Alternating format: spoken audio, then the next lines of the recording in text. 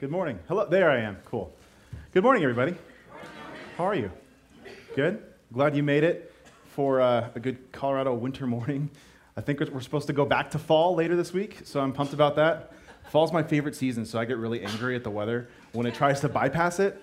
I don't know about you. I mean, yeah, fall's amazing. So this week, Amanda and I, my wife, we were looking for a movie on Netflix. And I don't know if you have Netflix, you probably can sympathize with us. Netflix is amazing. It is so amazing, but it's also awful at the same time. It is horrendous, right? There's so much that you can watch. You're bound to find something that's really enjoyable, really good, really quality. But at the same time, you can spend as much time looking for a movie as it would take to actually watch a movie, right? And I get in my own head because I think, I don't want to waste time watching a movie that's not good. So I'll spend the time sifting, scrolling to try to find a movie that's actually good, but then I end up wasting a bunch of time there too. So that's something that really annoys me about it. But we ended up finding something, and something else about Netflix, if you have it, you can probably relate with this as well.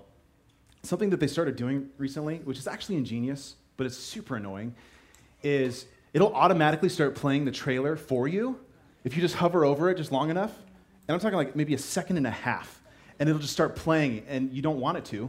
I mean, usually we flip through and just try to find a quick synopsis. We want to read something. We'll get through half of that first sentence, and it'll just automatically start playing this trailer for us. And it's so annoying. But it's ingenious, because a trailer, and I promise this is all relevant, so hang with me. The purpose of a trailer is to give you enough of a glimpse, enough information, enough of a teaser to communicate that you should watch this movie, you should watch this show. It tries to give you enough to entice you, to tell you that this is worth watching. And so that's my goal for this morning.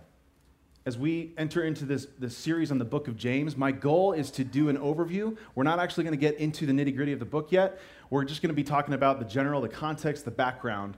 And my hope is that I'll give you enough information, enough background that we can head into the rest of this series with excitement, with anticipation, things to look forward to, and hopefully it'll help us as we go. So along with that, I want to give you another thing to think about. A trailer serves another purpose. A trailer gives you kind of a roadmap for how the movie's going to go, right? Has anybody here ever tried to watch a movie without knowing anything about it? I mean, you don't watch a trailer, you don't read a synopsis, you don't know who's in it, you don't ask a friend, what's it about? You just go into it with faith, hoping that it's going to be good and worth your time. So every time I try to do that, I am lost. Legitimately, within the first 5 minutes, I'm I have no idea what's going on. There's this weird artsy scene going on, and something, I don't get it. And then I lose patience. I eventually get bored, and probably 10, 15 minutes in, I'm I don't want to sit through this whole movie. This is boring. So a trailer, again, kind of gives us a roadmap. It gives you a bird's eye view of what's going to happen. It helps you kind of fit things together. You have some things to look forward to. You have snippets. You have excitement. And so, unfortunately, many of us, and I still do this a lot, when we come to the Bible, sometimes that's how we come. We come without a trailer. We come without any background. We come without any roadmap. And we just want to jump in and read it. But if we don't know anything, if we don't have a context, it's very easy to get confused or bored, and then we just stop. So again, with that in mind, that's my goal for this morning. As we go into this isn't going to be a normal sermon. We're not going to be getting too much into Scripture. We will, a little bit. But my hope is to set up the book of James for us for these next, we're going to go on for 5 more weeks after today. So I want to set it up well. So first, I want to start with some context. Because context is important, right? That's what trailers give us. That's what I want to give you this morning as a context for the book of James. And I'm talking things like the author, the audience, the genre, the date when it was written, basic things that lie in the background that kind of help shape the way we read a book. So I'm just going to go right through these, and I encourage you, if you're taking notes, these are some great things to take notes on. You can also do research on your own if you're interested or into that, but I encourage you to, because this will help you read the book of James. So let's start with the author. The author is important. It's important to know who wrote something, right? And we see this today. We have to know who wrote a message, a book, a letter, fill in the blank. So here's an example. I mean, I think the vast majority of us in here use text messages as a form of communication. Have you ever gotten a text message like this? It says, hey, bro, you should come hang. It's going to be lit. I mean, I don't know how many of you people use this language. I'm trying to be hip here. I don't actually type like this. Little fire. It's going to be fire. It's going to be lit. And then, how many of you have gotten a message back like this? New phone, who dis? I don't know where the D came from. Who dis? I don't know it started, but this happens because people change phones and you don't know what's going on. So if you get this message, hey, bro, you should come hang out, it could mean a very different thing depending on who sent it, right? And I mean, if it's your grandparents sending that text message, you might be a little worried at the kind of language that they're using. Okay, let's go to the next one. Who's this? James. All right. I know a lot of Jameses. James who? The apostle. Or not the apostle. It's me, James from the Bible. Okay. Getting a little bit more specific. Which one? Which one? There's more than one James. I know a lot of Jameses in the Bible. Okay, next one. The apostle. Okay. Which one? The best one, right? So it makes a difference, right? And as we're going to see, there is more than one James in the Bible, in the New Testament. So just because we know that this book of James is written by a guy named James doesn't really help. We need to know a little bit more. So I'm going to give us, first and foremost, let's look at verse 1:1, because this does tell us right off the bat, this is how we know that James wrote this. He starts the book by saying his name, James. James, a servant of God and of the Lord Jesus Christ. That's also very specific. All the other Jameses probably would have said that as well. To the 12 tribes scattered among the nations, greetings. So this is his opening line of the book. Is basically saying, this is who I am, this is who I'm writing to, greetings, hello. This is how they started a letter. So, but it's helpful to know which James we're talking about. Which James are we looking at? So I'm going to give you a list, because there's actually 3 or 4 Jameses in the New Testament. The first one is one that we're probably most familiar with if you know Scripture well, if you've been raised in church. There's James, the son of Zebedee. That's a fun name, Zebedee. James, the son of Zebedee. So his brother was John. Their nicknames were the sons of thunder. It's kind of a cool nickname. James was in the inner circle of Jesus. So of the 12 disciples, Jesus actually had an inner circle of 3. And James was a part of that 3. Those are the people that Jesus invested the most in. And so we see this James, all throughout Scripture, all throughout the Gospels. He's got a lot of stories dedicated to him, how he interacts and stuff like that. So there's one. There's actually 2 apostles named James. So that's also can be kind of confusing. So the second James is called the James, son of Alphaeus, which is another cool name. Son of Alphaeus. So there's a second apostle, which is already confusing. But we actually know very, very little about this James, to be completely honest. I mean, I don't know how many people in here could actually name all 12 disciples, all 12 apostles. Some of them really didn't do very much in the early church, unfortunately. They probably did, or we just don't know about it. So we really know virtually nothing about this particular James. Number 3, we have James the Less, or James the Younger. How would you like that as a nickname? The Less. James the Less. That's a bummer. We know even less about this James. So actually, a lot of scholars think that this was a nickname. They actually think that this was just a nickname for either the second one, James of Alphaeus, or our fourth, James, which is James, the brother of Jesus. So we've got 4 names. There might be 3 James in the New Testament. But we have James, the brother of Jesus. Jesus had brothers. He actually had siblings. James is one of them. Jude is another.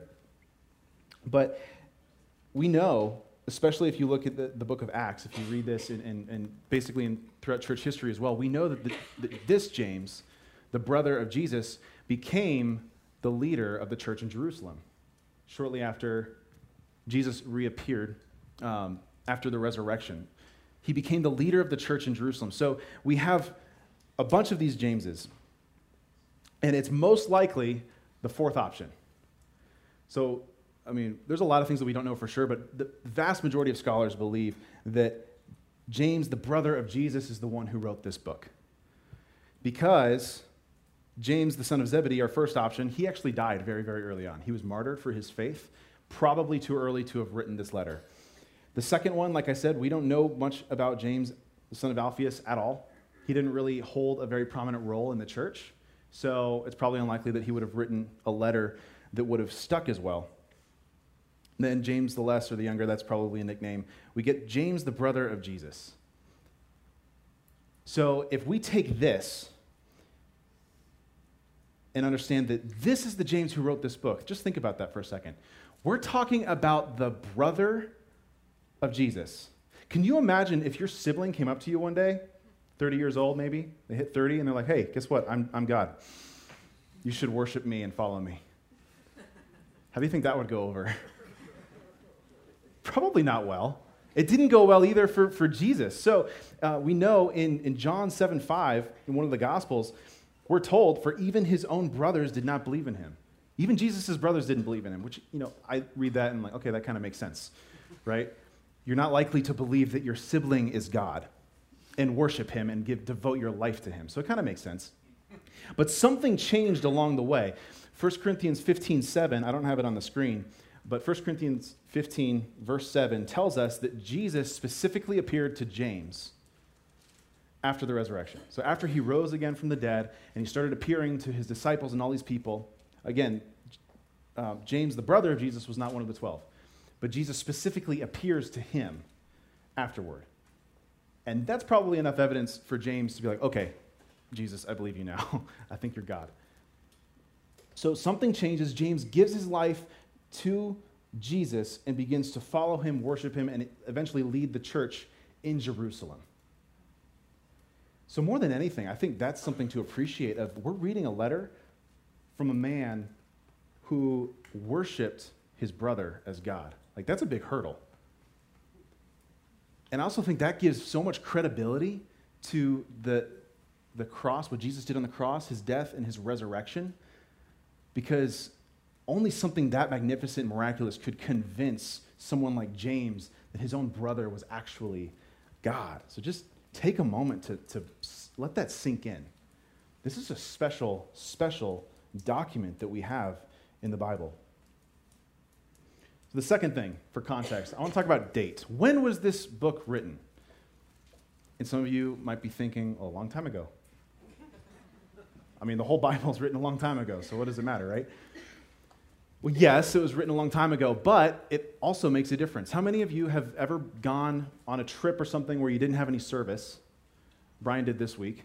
I called him a couple times and sent him text messages, and I got really frustrated with him that he wasn't responding right away, because, that's how we go in the 21st century. But if you go on a trip and you don't have service and you come back and you get all these text messages all of a sudden, it can be really helpful to look at when they were sent. Because otherwise, if you get something that day that someone sent to you 5 days in the past, it could completely change the context. It might not apply anymore, right? So even a slight date difference makes a difference for how we read this book. So, and this might seem nitty-gritty at first, but I promise you there's a good point for this. So, most likely this book was written after the year 44 AD. So Jesus most likely died in either 30 or 33. So this is a good 10, 15 years later. It was most likely written after the year 44. And the reason for that is that if James is the leader in the church of Jerusalem, there's a man named Peter who is the top dog. He was the apostle that Jesus commissioned to lead his church, really. I mean, he commissioned all of his disciples, but Peter in particular held a special place. But Peter was there also. And in the year 44, Peter left to do ministry elsewhere. And that's really when James started to take over predominant leadership at this church. So it's most likely after 44 that James would have had the authority to write a letter to the church at large that would be circulated. So most scholars think it was after the year 44. This James died in 62, so it was most likely written before that, if he wrote it when he was alive. But we also know that it was most likely written before the year 49. And I'm kind of a nerd with some of this stuff, so bear with me. In the year 49, there was a council for the early church called the Jerusalem Council. And we can read about this in the book of Acts, Acts chapter 15 in particular. The Jerusalem Council is when all of the New Testament, the church leaders came together, and they decided, they had to figure out, okay, what do we do with the Gentile believers? What do we do with all these people that aren't Jewish but are coming to faith in Jesus? And if you know, Jesus was the fulfillment of Judaism. He didn't come to establish a new religion. He came to fulfill Judaism. So you have all these non-believer or non-Jewish people coming in that are believing, and they're like, okay, what do we do with them? Do we make them get circumcised? Do we make them eat according to kosher laws? Do we make them follow all of these Jewish laws that we have known in our faith for so long? Or do they have a special category for them? So that's the Jerusalem Council. They ultimately decided no. Thank God that we don't have to follow a lot of those things.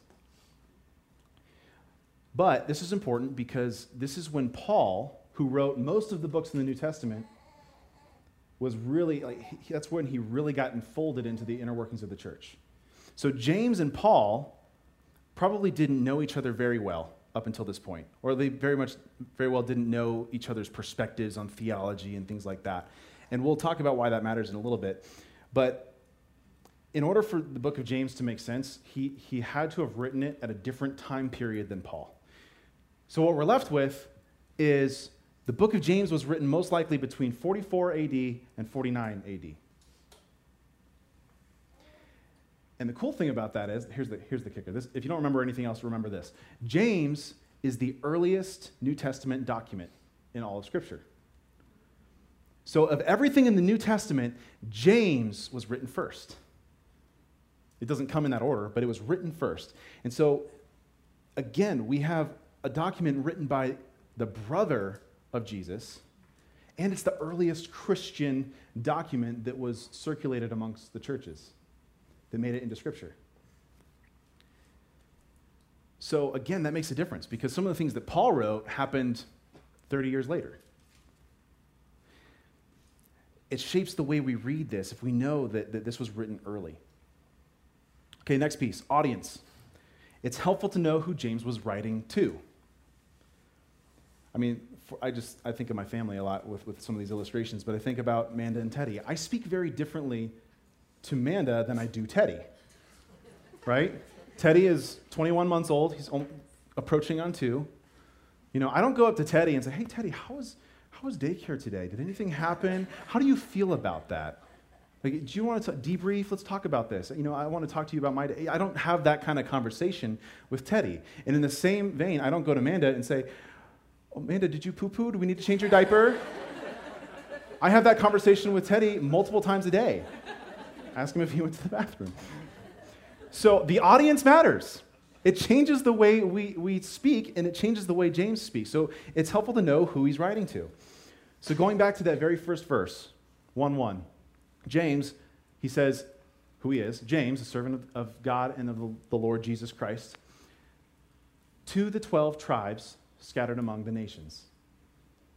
And so that can be kind of confusing. He's like, okay, who are the 12 tribes? What is going on here? Well, for the Jewish community, they often referred to all Jews as the 12 tribes because the Jewish people were split up into 12 tribes in the Old Testament.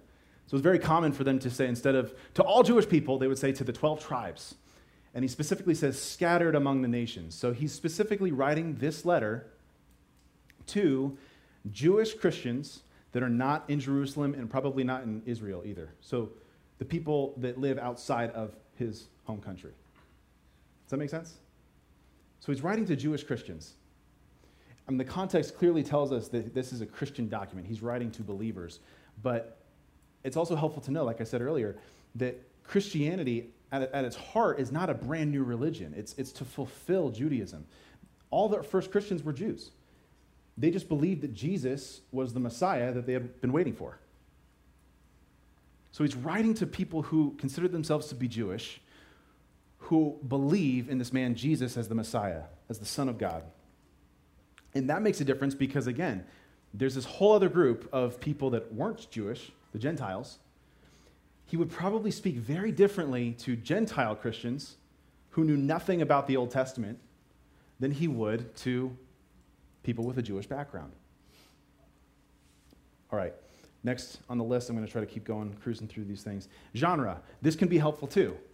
I try to tell this to our students all the time, and I remind myself all the time as well. It's helpful to know what kind of document we're reading, right? If you open up the book of Psalms and expect a story, you're probably not going to find one. The Psalms is a bunch of poetry. It's a bunch of worship toward God. It's very, very poetic. If you open up a letter in the New Testament, like James, and expect to find a bunch of short wisdom sayings, you're not going to find it. It's helpful to know what we're reading. So the book of James is very simply a letter, but it's a little bit different than the letter. Like he starts it like most other letters. He says his name, he says who he's writing to, and he says greetings. But he doesn't close. He doesn't address anybody specifically. Most, if not all of Paul's letters, when he's writing a letter to a church or to a person, he says their name, and he addresses specific people. James doesn't. So he's probably not writing to a specific person. He's not naming people. He's not writing to people that he necessarily knows. He's writing generally, and what we also see is that it's almost like a book of wisdom, similar to Proverbs, that has a lot of short sayings that are wise. That's kind of the style that James is going at. He's giving a collection of wisdom and practical advice for what it means to live a Christian life. That's what he's doing. It's meant to be practical. It's meant to be wise. It's meant to be lived out. And then last but not least, the pieces of context that I want to give you is that basic contents, right? I mean, trailers kind of give you all these quick snapshots of what's going to be in the movie. That's what I hope to do with this list. So of the things that James addresses, he addresses a lot of things, and there's some main categories that overarch all of that, but these are some of the things that he talks about. He talks about concern for the poor, purity of life, unity in the church, patience and endurance in trials. He talks about taming your tongue, obedience. He talks about not showing favoritism. He talks about what does it mean to love your neighbor. He talks about doing good deeds. He talks about the difference between godly wisdom and worldly wisdom. He talks about how to pray. How are you even supposed to pray? That's pretty practical. He talks about planning for the future. He talks about social justice. That kind of goes with concern for the poor, but he talks very specifically about issues of justice amongst people. And he talks about making promises. There's more, I think. I just grabbed the most obvious ones that I could see. But he's going to talk about all of these things in one way or another. So as we read this book, maybe you see something on here, I'm like, oh man, I'd like to know more about that. James wrote this book for us as well. He wrote it to the Jewish Christians, but it's for all of us, for how do we even do this thing called the Christian life? How do we do this thing called faith? What do we even do? How do we live differently? That's what this book is about. It's about how do we live our faith out. And if you were to summarize this whole book in one statement, I know that's kind of hard to do because it's a whole letter, but you kind of can. If you were to summarize it in one statement, this is something to remember. It's basically this: faith without works is dead. And James says that himself. That's in chapter 2, verse 17. I don't want to get too much because then I'll spoil chapter 2 here in a couple weeks. But if you were to summarize the whole book, this is kind of his theme, of that works matter. The way you live matters. And there's a tension here. I don't know if you've personally felt it or if you've thought about it before, or maybe you haven't, and that's okay. But I just want to point it out. There's a tension with this statement. So much so that, I don't know, how many people in here have ever heard of Martin Luther? Okay, Martin Luther was one of the most foundational figures in the Protestant Reformation in the 1500s. So that's this whole church, this whole church movement where these people looked at the Catholic Church and like, okay, there's some funky things here going on here. And it basically got to this point where they decided that they needed to split off completely and start something new to reform theology, reform church practices, and that's how we got Protestantism. So this happened in the 1500s. Martin Luther was one of the main figures that helped that along. Well, so there's a lot of tension in this statement, so much so that Martin Luther himself said that he didn't think James belonged in the Bible. I'm serious. He did not want this in the Bible. He didn't think it fit. Because one of the biggest things that Martin Luther contributed to us, and I think it's one of the best contributions ever, is that he looked at Paul's writings and he said, one of the most important doctrines in the Christian faith is that we are justified by grace alone. We are justified by grace alone. It's not about what we do. It's not about how we live. God saved us because of what Jesus did on the cross. It's an open gift to us. And so for Martin Luther, he looked at this and said, okay, he looked at the book of James and said, this doesn't seem to fit. So I'll give you a quick snapshot of this.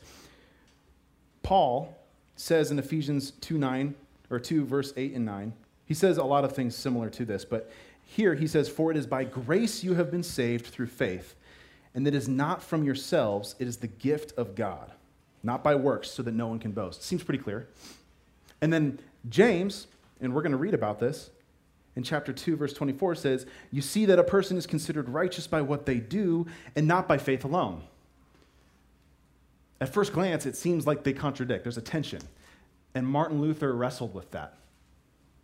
I don't agree with him, and I think he's wrong, and he is wrong because James is in the Bible. But he saw the tension and he wrestled with it. So much so, I love this quote, but this gives you a picture into the person of Martin Luther. He says this. He says, the most damnable and pernicious heresy that has ever plagued the mind of man is that somehow he can make himself good enough to deserve to live forever with an all-holy God. That's quite a quote. There's some fire in there. And I agree with him. But again, that's why he wrestled so much with the book of James. So what do we do with this tension? Come back in 2 weeks and find out. Right? We're doing a trailer. I'm not going to spoil anything. I'm trying to give you glimpses, trying to keep you on a leash a little bit. If you can't wait for a couple weeks, reach out to me. I'd love to take you out for coffee or something like that. I love talking about theology, scripture, church history, you name it. But this is what I'll say. For us today, good works are a part of the Christian life. So yes, there's tension here, but even Paul would say that good works are needed, right? They're a part of the Christian life. So that passage that I quoted in Ephesians, it goes on. I intentionally grabbed 2 verses. There's a third one that goes right after it in verse 10. And Paul continues and says, for we are God's handiwork, created in Christ Jesus to do good works, which God prepared in advance for us to do. So in one breath, he says, yes, you are saved and you are justified by grace alone. It's a gift from God. But then he continues on and says, okay, but God created us to do good things. Good works are a part of our faith. And so as we get into the book of James, he's going to give us some very, very clear, basic, practical wisdom type topics to wrestle through and realize that if we really claim to be Christians, followers of Jesus Christ, then it should show in our lives. The last thing I want to really hang on this morning is something that may surprise some of you. I don't know how much you've thought through some of these things or how much you have thought about the afterlife, the Christian hope, all of these other things. But the Christian hope is not a destination, but maturation. Too often, Christians, we treat our faith as if it's just some ticket to heaven, that we know where we're going when we die. A destination, right? We think, okay, if you just believe in Jesus, then you get to go to heaven. We think that's the hope. That's what we hope for. It's a destination. But that's not it. It's part of it, and it's beautiful, and it's amazing, but it's so incomplete. Our hope as Christians, when we believe in Jesus, our ultimate hope is a process of maturation where we will literally become like Jesus. We will become more human. We will become more ourselves throughout all of eternity. That's our hope. And that's a big thing to unpack. I realize that. But I want to help us to shift gears a little bit, because if all your faith is something to assure you that you're going to the right place when you die, you'll probably go there, right? If you believe in Jesus, you're saved. I believe that.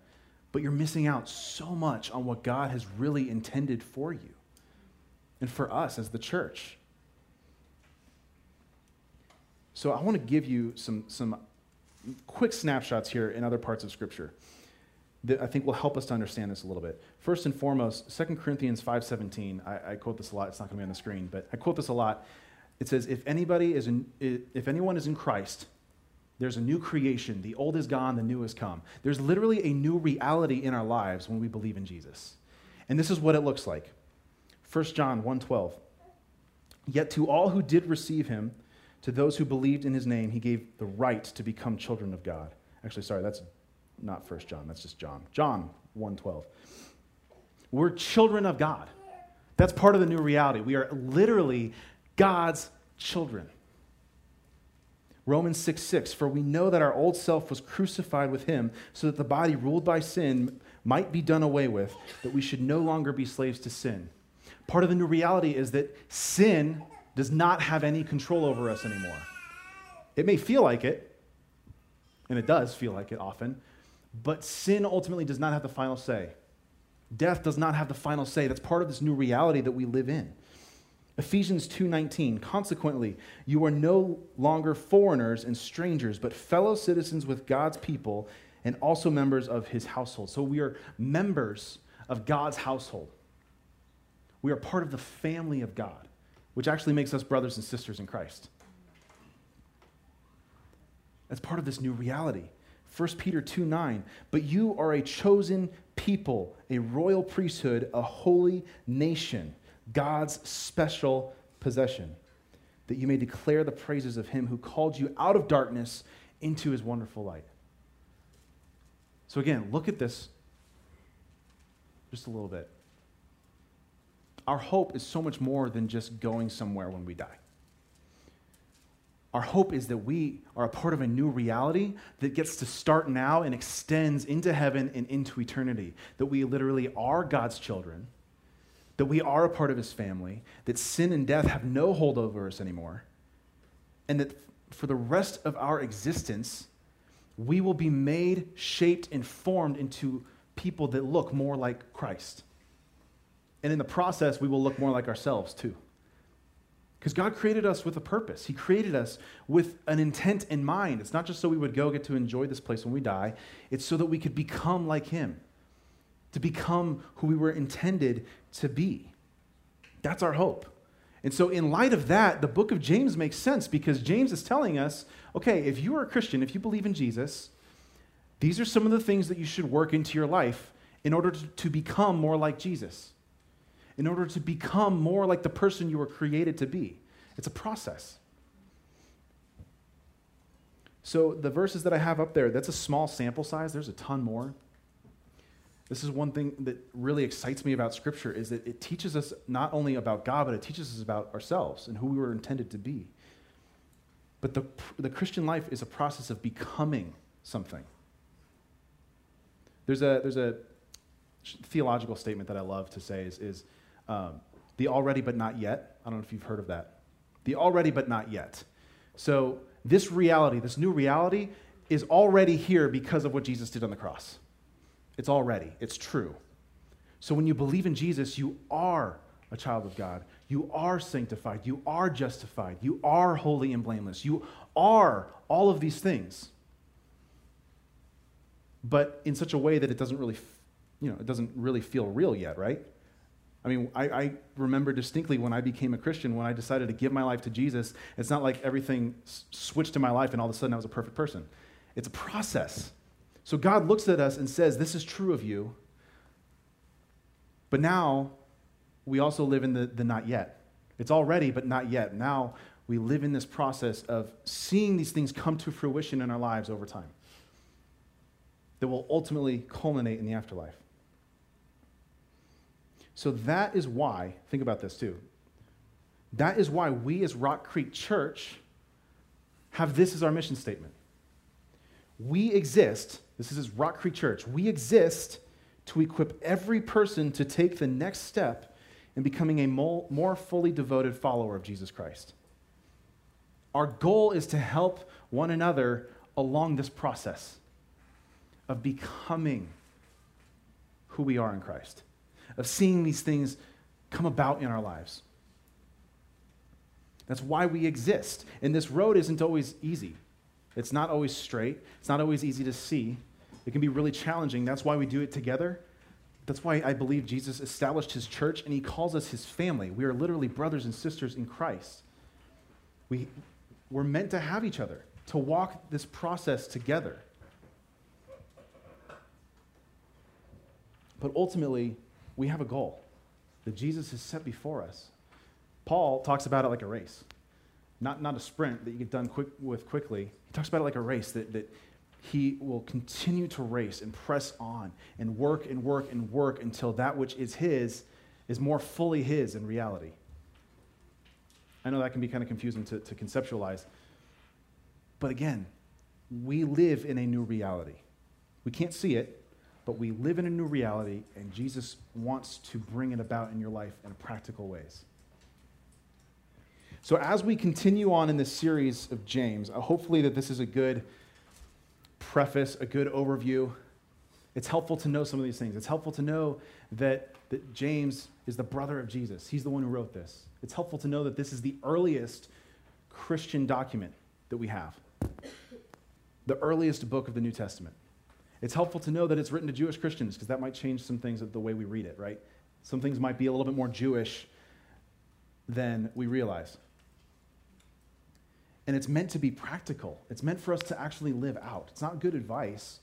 These are things that if we put them into practice and take them seriously, we will see our lives become more and more like the life of Christ. And that's our hope. So I hope that you will come back for the rest of our series. If not, listen online. If you're not able to make one of these Sundays, but take this process seriously. As we get into this book, ask God, what do you want to do in my life? Where do you want to mature me? Where do you want to challenge my thinking? Maybe I've accepted something that isn't of you that needs to be challenged. Ask God, be open with that. Be open with your life. Be open with your routines, your habits, your lifestyles. Be open with those things and come before God and say, how would you like to morph me? How would you like to transform me, shape me after your image? And I promise you, if that's your approach to this book, it will be extremely life-giving to you. It will be. So I want to end this morning with communion, something we do every month.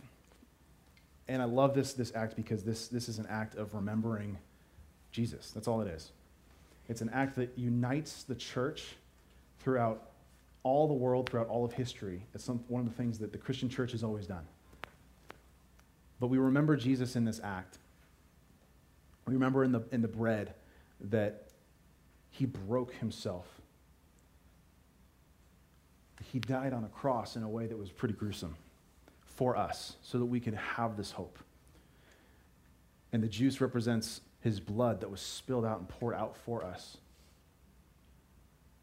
So as we take that this morning, I just encourage you to, some of the things I just laid out for the book of James, that openness, asking God where you want to show me how I need to grow. Take some time now to pray some of those things. Open yourself up to what God wants to do in your life. And when you're ready, come and take of the elements, the bread and the juice.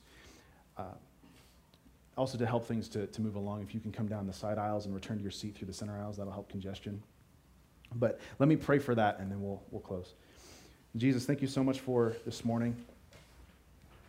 I thank you so much for this book that is James, and I'm excited that we get to get into it more in depth.